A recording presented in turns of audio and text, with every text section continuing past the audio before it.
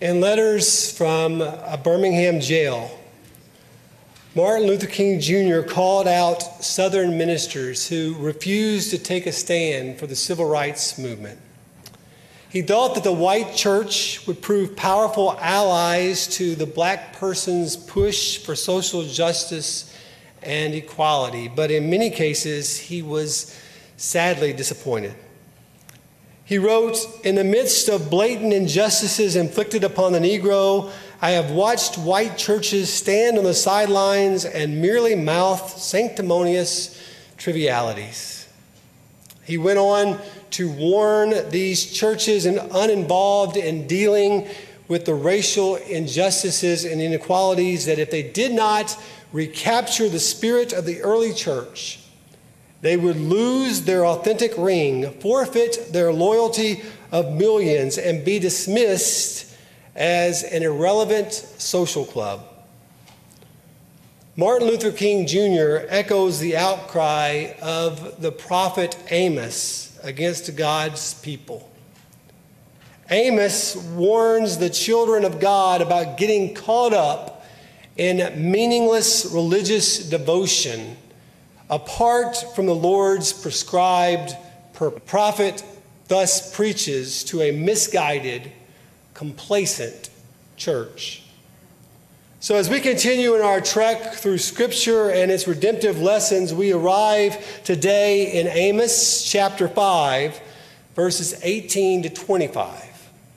Amos chapter 5, beginning at verse 18. This is God's word to his people. "Woe to you who desire the day of the Lord, for what good is the day of the Lord to you? It will be darkness, not light. It will be as though a man fled from a lion and a bear met him, or as though he went into the house, leaned on the wall, and a serpent bit him. Is not the day of the Lord darkness and not light? It is not very dark with no brightness in it. I despise your feast days, and I do not savor your sacred assemblies. Though you offer me burnt offerings and your grain offerings, I will not accept them, nor will I regard your fattened peace offerings. Take away from me the noise of your songs, for I will not hear the melody of your stringed instruments, but let justice run down like water, and righteousness like a mighty stream. Did you offer me sacrifices and offerings in the wilderness 40 years of Israel?" Martin Luther King Jr. did not begin with thoughts of being a key leader in the civil rights movement of the South. He was simply an academic who had settled into the role of pastor at Dexter Avenue Baptist Church in Montgomery, Alabama. But God ultimately thrust him into civil rights leadership when a woman named Rosa Parks refused to give up her seat on a Montgomery bus. Amos did not begin with thoughts of being a prophet either. He was simply a sheep herdsman with no ministerial background. But God gave to Amos a vision, and it was a vision in which he was supposed to confront Israel's sin and warn them of impending judgment. The prophet says in chapter 3, verse 8, "A lion has roared. Who will not fear? The Lord God has spoken. Who can but prophesy?" Francis Chan said that when he speaks at a conference, there's typically a countdown clock letting him know exactly how much time he has left to speak. He explains, "Sometimes I pretend that clock is a countdown of my life. I imagine that I'll be standing face to face with God when that timer expires.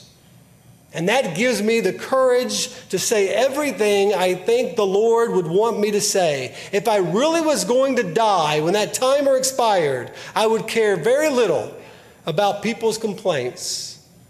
Instead, I would be obsessed with seeing the face of God.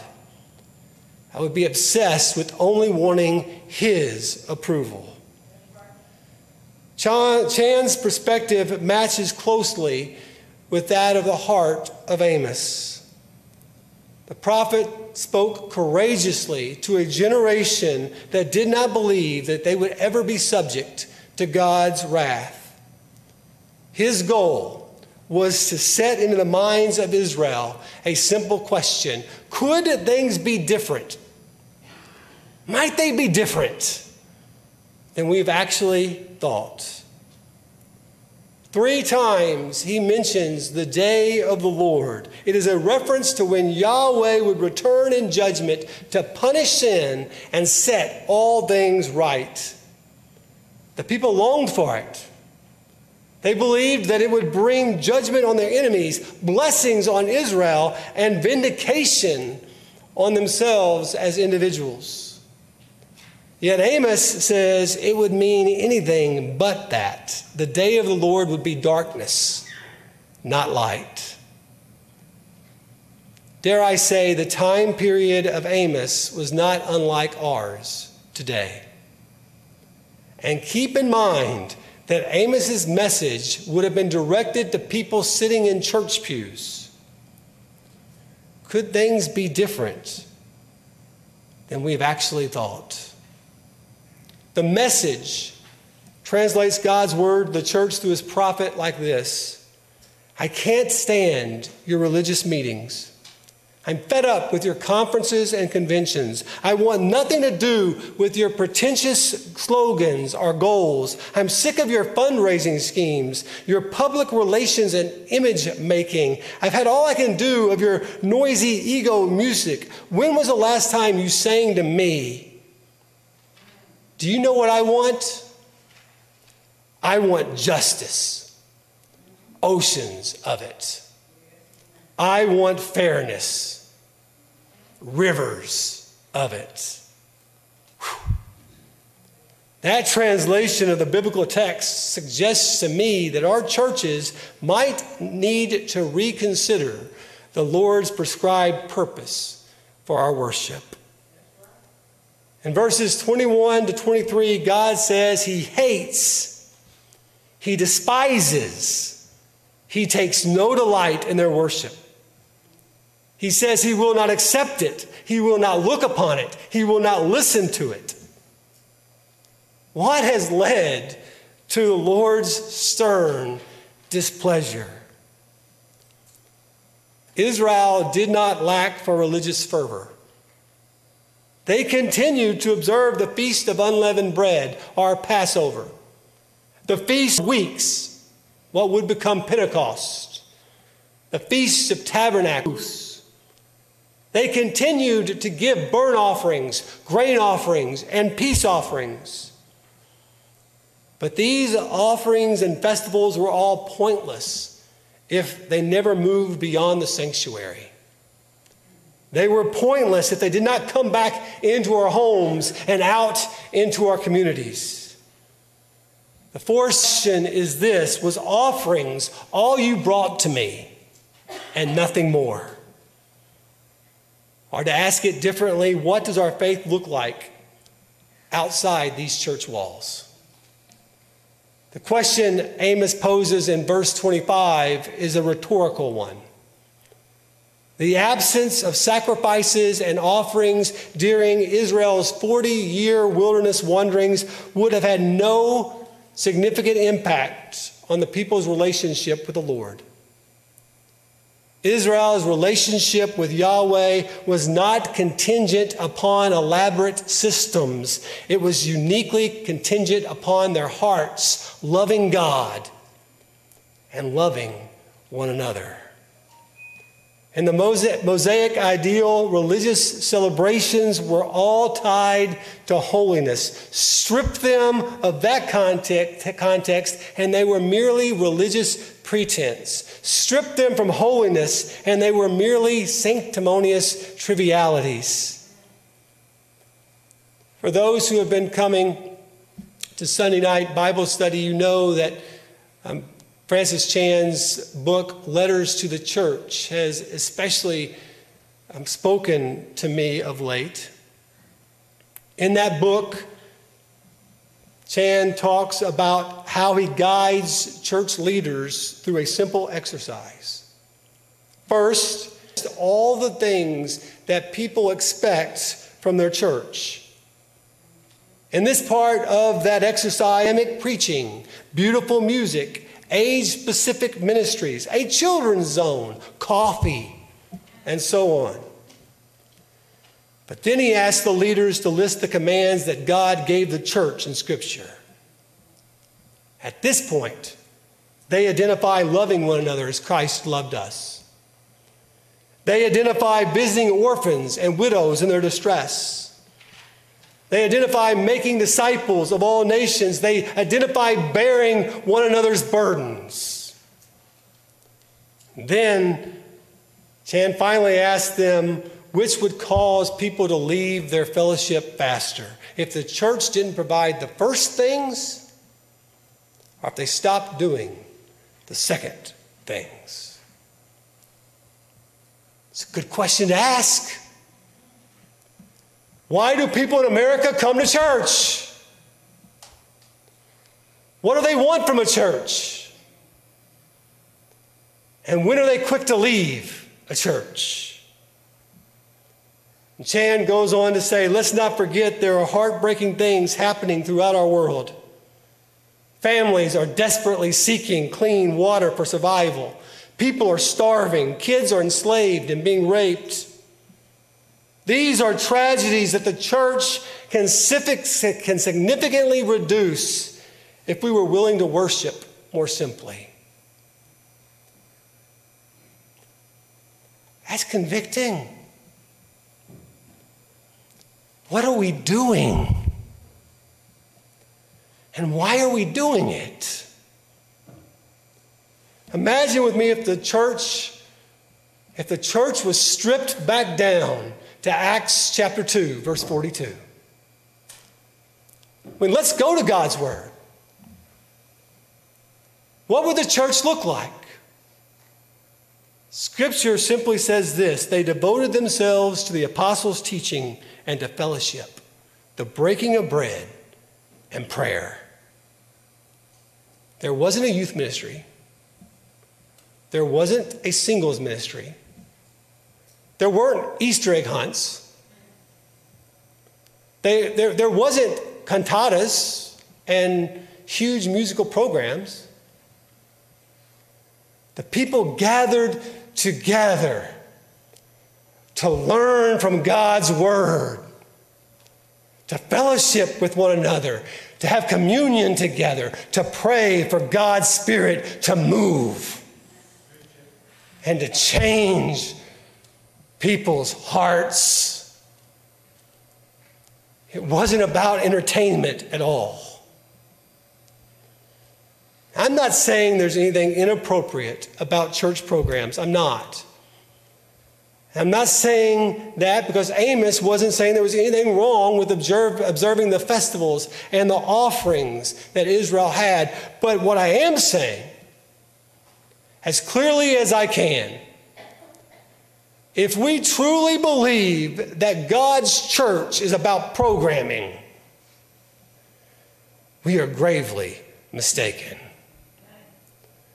The Lord declares through Amos that He will not accept our worship apart from justice running down like water and righteousness like a mighty stream. Or I might say it like this: the Lord's prescribed purpose is that we be for one another. Someone shared a picture of heaven and hell that was exactly the same. Seems kind of odd, right? In heaven and hell, there was a big pot of delicious soup or stew that even my children would eat. Okay? And before each person sitting in a circle around this big pot of stew were these really long ladles. And in heaven, you looked at the picture and everybody had eaten to their full, their delight, and they were laughing and enjoying themselves, and they were at peace. But in hell, they were still hungry, and they were angry, and they were desiring of something that they did not have. And the picture was this, that in heaven, they were taking their long ladles that they could not lift to themselves to ever eat, and they were extending it across the way to the person across from them. But in hell, they kept trying to lift it up to themselves. The image is simply this: God's people are for one another. Those who are not God's people are only for themselves. The New Testament uses the phrase one another over 100 times. To love one another. 1 John 4:10-11 reads, "In this is love, not that we loved God, but that he loved us and sent his Son to be a propitiation for our sins. Beloved, if God so loved us, we also ought to love one another." To care for one another. Ephesians 4:32 reads, "Be kind and compassionate to one another, forgiving each other, just as Christ in God forgave you." To pray for one another. James 5:16 reads, "Therefore confess your sins to each other and pray for one another so that you may be healed." The prayer of a righteous person is powerful and effective. Go on and on. Most definitely, God wants for us to be for one another.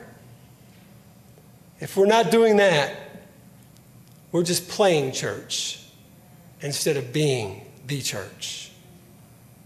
God desires justice and righteousness, not a litany of religious activity. Justice means securing what is right for others. It is concerning ourselves with systemic problems in society. And there are systemic problems in society. Righteousness means doing right by others, especially the marginalized and the vulnerable. It is concerning ourselves with the needs of those around us. If you think I'm just saying this because I have some soapbox that I want to stand on, how about we listen to the words of Jesus? Isn't the church about Christ? So perhaps we should hear what he has to say in Matthew chapter 25 when he's talking about a parable of his return. It is, in essence, a prelude to the real day of the Lord. At that time, the king will say to those on the left hand, "Depart from me, you cursed, into the everlasting fire prepared for the devil and his angels. For I was hungry, and you gave me no food. I was thirsty, and you gave me no drink. I was a stranger, you did not take." Overwhelming, is it not? We cannot do everything. I mean, as much as I would love to somehow, some way, be able to deliver the Ukraine, I can't do that. I can pray for them. The world is broken and it's overwhelming. We cannot do everything, but church, we can do something. Maybe it means getting involved with a food pantry or a soup kitchen. Maybe it means assisting with a pregnancy center or praying for the unborn in front of Planned Parenthood. We're going to do that again in March. Maybe it means ringing a bell for an organization like the Salvation Army or answering a bell when natural disaster strikes a neighboring community. Maybe it means tutoring a less privileged child or volunteering for something like Kids for Christ. Maybe it means preparing care packages for military or providing meals for a family after a major surgery. Maybe it means taking time to visit widows or finding some practical way to provide for orphans. You get the gist. The Holy Spirit is calling us to do something. He will not tolerate a social club simply taking upon itself the name of a church. We are not a social club. We're a body of believers called to minister in the name of Jesus Christ. The prophet Amos helps to set out for us the complete gospel. The complete gospel. To begin with, the day of God's judgment is unavoidable. He talks about a man who may have escaped a lion and then maybe even escaped the bear, but then was struck in his home by a serpent. Judgment is inevitable. And if, like Amos says, and like the full counsel of God's word says, judgment is inevitable, then might I suggest we go to the place where God's judgment has already been poured out, that we would flee to Calvary. To escape the lion, the bear, and the serpent, you've got to look to the Lamb. Look to Christ crucified. But I would be remiss if I stopped there. Sometimes, perhaps I do. Yes, look to Jesus Christ for salvation, but if you choose Christ, know what you're choosing to follow. You are choosing to follow him. And that means you're choosing to be crucified in him.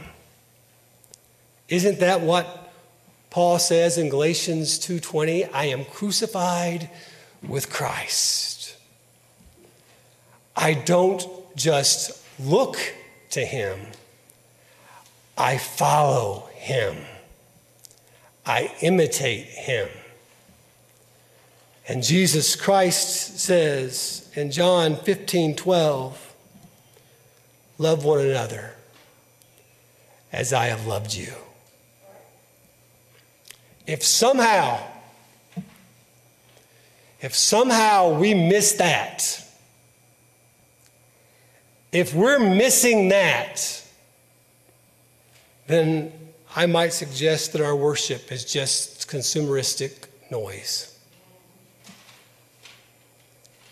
It's just going through the motions. It's playing church.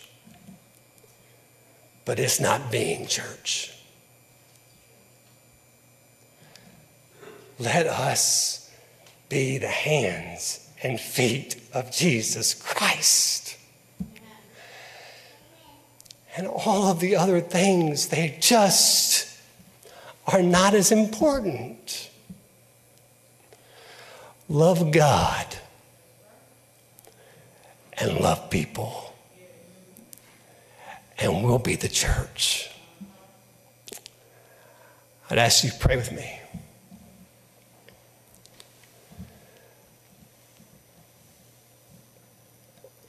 Lord, for all the days and years of my life where I have played church, I repent. And I pray, Holy Spirit, that you would indeed restore unto me the joy of my salvation and all that it means, all that it entails. And that I would return to the heart of worship that you have outlined in your word. I pray that for our church, that we truly would be, as we sit up on this hill, a city on a hill, a light that shines that nothing or no one can put out, and that we would love one another as you have loved us. Christ, make it so, I pray, in your name. Amen. That is our hymn of response today, hymn 127. And if you need to make a decision today, if you just need to pray, the altar's open. Let's stand as we sing.